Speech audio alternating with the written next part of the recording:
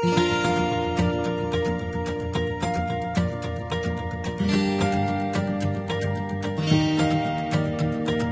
the 82nd Psalm, it says, "Give justice to the lowly and the orphan. Maintain the right of the poor and the destitute. Rescue the lowly and the needy. Deliver them from the power of the wicked."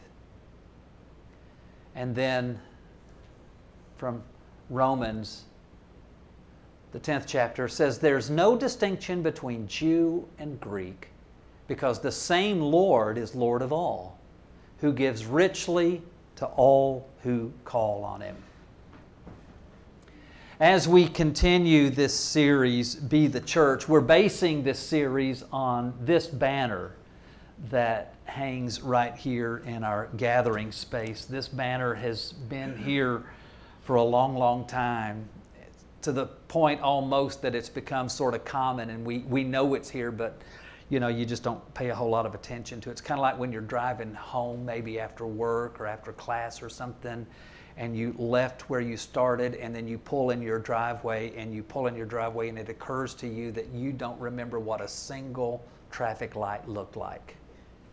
You just hope it was green when you went through. Sometimes they just become common, don't they? But Pam and I wanted to actually focus on this banner and what it says during this springtime series. Over the last several Sundays, we've talked about caring for the poor and sharing our earthly and spiritual resources. We've talked about protecting the environment, embracing diversity. And last week, Pam talked to us about the importance of forgiveness and forgiving often. Today, we're looking at a couple of lines on that banner that reminds us that as followers of the ways and the teachings of Jesus, we are called to reject racism and to fight for the powerless. We believe this was important to Jesus. And that's one of the reasons that it's important to us. And before I say anything else, I want to make it clear that we are not saying, and we do not believe, that people who aren't white are without power. As a matter of fact, I'd say that in many ways the exact opposite is true. But we've got to be honest, and we've got to admit that in our society, especially here in the state where we live, the overwhelming majority of people with the power and the authority to make good change are not people of color. Here in Lexington, we're fortunate to have 6 of our 15 urban county council members as people of color. That diversity and those influences in both culture and experiences are important if our city is to be healthy and honest with itself. But on the state level, of the 138 members of our state legislature, less than a dozen of them are people of color.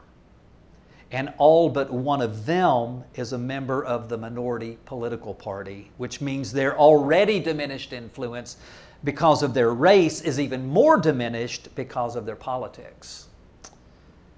A little over 82% of Kentucky's population is white. If racial minorities were accurately represented in our state legislature, there should be at least a dozen more people of color in our state legislature. But legislative redistricting has made that pretty much impossible. And that means that important issues that especially impact racial minorities are rarely, if ever, meaningfully addressed.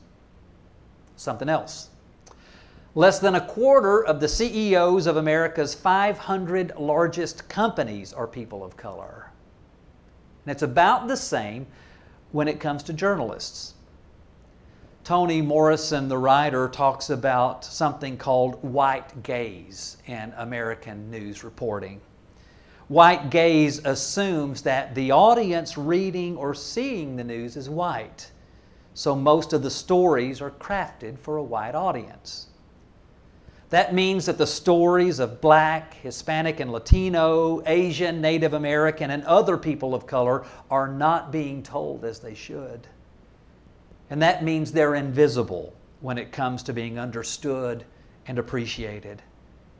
And although they're not powerless, that certainly does a lot to rob them of the power, the voice, and the influence that they should really have.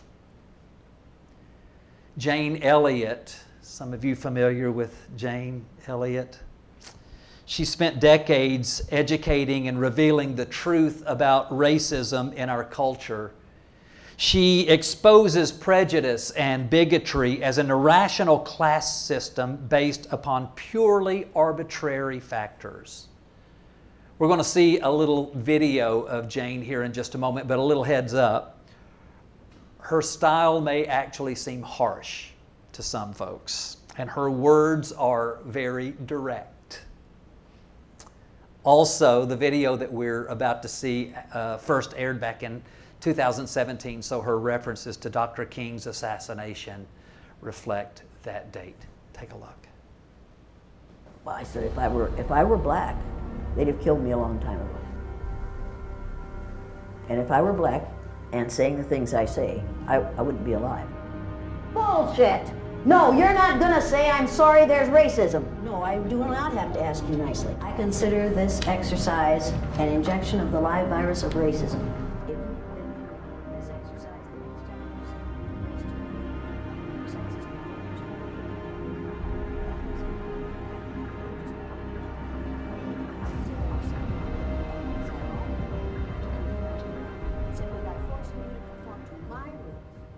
I watched my students become what I told them they were. I watched little, wonderful, brown-eyed white people become vicious, ugly, nasty, discriminating, domineering people in the space of 15 minutes. I watched brilliant, little, blue-eyed, white Christian children become timid and frightened and angry and unable to learn in the space of 15 minutes. If you do that with a whole group of people for a lifetime, you change them psychologically. You convince those who are analogous to the brown-eyed people that they are superior, that they are perfect, that they have the right to rule. Did you learn anything this morning? I think I learned from the experience of feeling like I was in a glass cage and I was powerless. I realized this morning that there were very few times in my life that I've ever been discriminated against, very few. And you convince those who take the place of the blue-eyed students that they are less than. How did they feel yesterday? Down like a dog on a leash. If you do that for a lifetime, what do you suppose that does to them? You find out that there are people of color who refuse to live down to our expectations of them. I am now watching, at the national level, that exercise that I did based on eye color being reenacted in the government of the United States of America. I've done this with people of all ages for the last 50 years. Now think about that. Next year it will be the 50th anniversary of the killing of Martin Luther King Jr. and the beginning of the blue-eyed, brown-eyed exercise. When are we going to learn? When are we going to put a stop to this? White people's #1 freedom in the United States of America is the freedom to be totally ignorant about those who are other than white. We live in the land of the free and the home of the brave. White people are the free, and people of color have to be brave. I want this situation to change. I want it to be such that no black person has to have courage to get up in the morning, any more than I, as a white person, have to have courage to get up in the morning. This is the most important book you or I or anybody else will ever read. I'm an educator. Every educator should refuse to perpetuate the myth of white superiority. There's only one race. It's the human race. Wow. If you get a chance, you can go online and just look up Jane Elliott, and you can see her actually doing that exercise, the blue-eyed, brown-eyed exercise. It is powerful. And a heads up, it's also a little disturbing to see, but it's worth the watch. Now, I'm not going to sit here and pretend that I know what it's like to be a person of color. I've not lived their experiences, and I'm not qualified to be their voice. I'm a white guy who grew up in a neighborhood and went to schools that were not very racially diverse. The church I grew up in was even less diverse. The folks there weren't racist. It's just that our style of worship and our singing wasn't what the folks in the black churches preferred.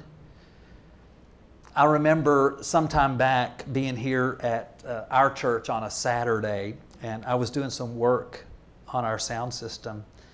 And when I turned it on, I could hear what sounded like a church service going on. At first, I thought it was a radio station that was kind of bleeding into our speaker system, but then I discovered that somehow our sound system was picking up the service that was going on over at the Seventh-day Adventist Church across the street. Folks, it was good. It was good. Their singing was big and bold, and it was full of the culture and the music and the spirit and the energy that most black churches are known for. I just sat here and I just listened and enjoyed it. And I had church with these folks, and they had no idea. But as a white person living in a predominantly white culture, I cannot speak firsthand to the racism that people of color face. But I know that they face it every single day. We're not talking about this today because we think racism is a problem here at BUCC. I think I know us pretty well. I know our hearts, and I know the hearts of our folks here. And so when we speak on issues like this one or any other issue that calls us to rise up and seek justice, it's not because we think anyone here is guilty of those things. It's because we need to be stirred. And we need to be reminded that we, as the church, are God's means to make change in the world. I'm proud of the commitment that you and we have to being justice-minded people who are moved with compassion and hearts that want to serve Jesus the way Jesus teaches us to serve. And part of that service is being resistors of systems and structures that discriminate and are unfair. When we talk about these things from this platform, we're simply saying that we are aware of the state of our world and the ways that too many of our fellow humans are being done wrong. And we as a church want to do something to make it stop. We feel it's what Jesus wants us to do because it's something that Jesus would do. It's something that Jesus did. Over and over again, He stepped up to defend the people who were victims of bigotry and classism and racism and religious bullying. He just couldn't stand by and allow the abuses to happen, and neither should we. I have no doubt if Jesus were in Charlottesville, Virginia back in August of 2017, He would be standing with the racial justice activists who gathered there and against the white nationalists who came to terrorize them. I know which side Jesus would be on. I have no doubt that if Jesus were in Selma, Alabama back in March of 1965, He would have been one of the 600 plus marchers who crossed the Edmund Pettus Bridge. He would have been one of those who were brutally attacked by state troopers who'd been ordered by the governor to do whatever it takes to stop that march. I know which side Jesus would be on. I have no doubt that if Jesus had been on that reservation at Sand Creek in southeastern Colorado back in November of 1864, He would have stood among the more than 160 Cheyenne and Arapaho people, the women, the children, and the elderly indigenous people who were massacred by U.S. soldiers. That grisly slaughter may have been led by a Methodist preacher, and it was, but I know which side Jesus would be on. It was the government and it was the churches that took indigenous children from their homes and their families and forced them to attend boarding schools where their identities were stripped, their languages were forbidden, and their cultures were erased. Churches be damned. I know exactly which side Jesus would be on. I believe Jesus walked among the Japanese Americans who were interred here in the U.S. during World War II, and among the Vietnamese who faced routine discrimination after the Vietnamese War. And I believe He stood with the Chinese people who lived here in the United States back in the late 1800s and faced incredible discrimination. I believe that He saw all of their humanity, and I believe I know which side Jesus would be on. Jesus is always on the side of humanity. Jesus is always on the side of the oppressed. Jesus is always, every single time, on the side of racism's victims. Every single time. So far I've been talking about racism closer to us here in our state and in our country. But I know it's not just a thing here. I know that racism and classism is very much a universal thing. And it's true that it's not just a thing that white people are guilty of. And I'm grateful that there are groups and organizations that work to combat and defeat racism wherever it is around the world. There are voices much more powerful than mine and ours that are speaking up and speaking out and making change happen. One of the ways that we can make our voices even louder is by joining our voice with theirs. BUCC is a part of the United Church of Christ. The UCC is a beautifully inclusive and diverse community of Christians that's committed to doing its part to building a world that's just for everyone. The UCC's ministry for racial and restorative justice is leading the work and addressing the harms and the sin of racism and classism. We're proud to be a part of the UCC because of what it believes and what it stands for and what it stands against. I usually try not to make hard, definitive declarations when I'm standing here, when I'm here on this platform.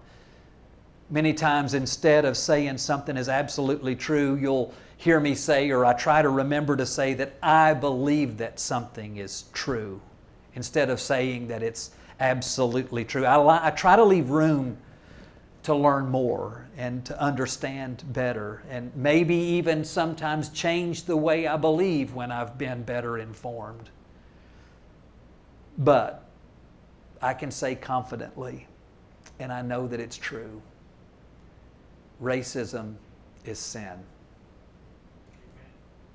Racism is sin. I believe racism is more than ideology.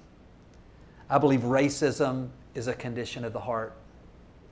I believe when someone feels the color of their skin makes them superior to others, yes, their minds have been lied to, but I also believe that their hearts have been deceived. So, how do you deal with that? Is there a solution? I'd love to say that we can put an end to racism, but I don't guess there's anyone here who believes that'll ever happen. But I do believe we can still make change, even if it's just a little bit. Even if it's just here in our community, in our city, in our state. We say it around here all the time that we are a place that welcomes and celebrates diversity. You'll not hear us say that we don't see color here at BUCC. The answer to racism is not being blind to our differences. We do see color here at BUCC. As a matter of fact, I think that pretending that people of other races and cultures don't exist is itself a form of racism. We must acknowledge our differences. Humankind was created in God's image and likeness. All of us, every one of us, are image bearers of God. The color of our skin does not make us look more or less like God. None of the other things that culture and society use to set us apart from one another are proof of our God-likeness. If you believe the story, In the beginning, God created humans. Nobody can tell you what language they spoke. Nobody can tell you what their skin looked like. But in the beginning, God created one race. One human race. Just one.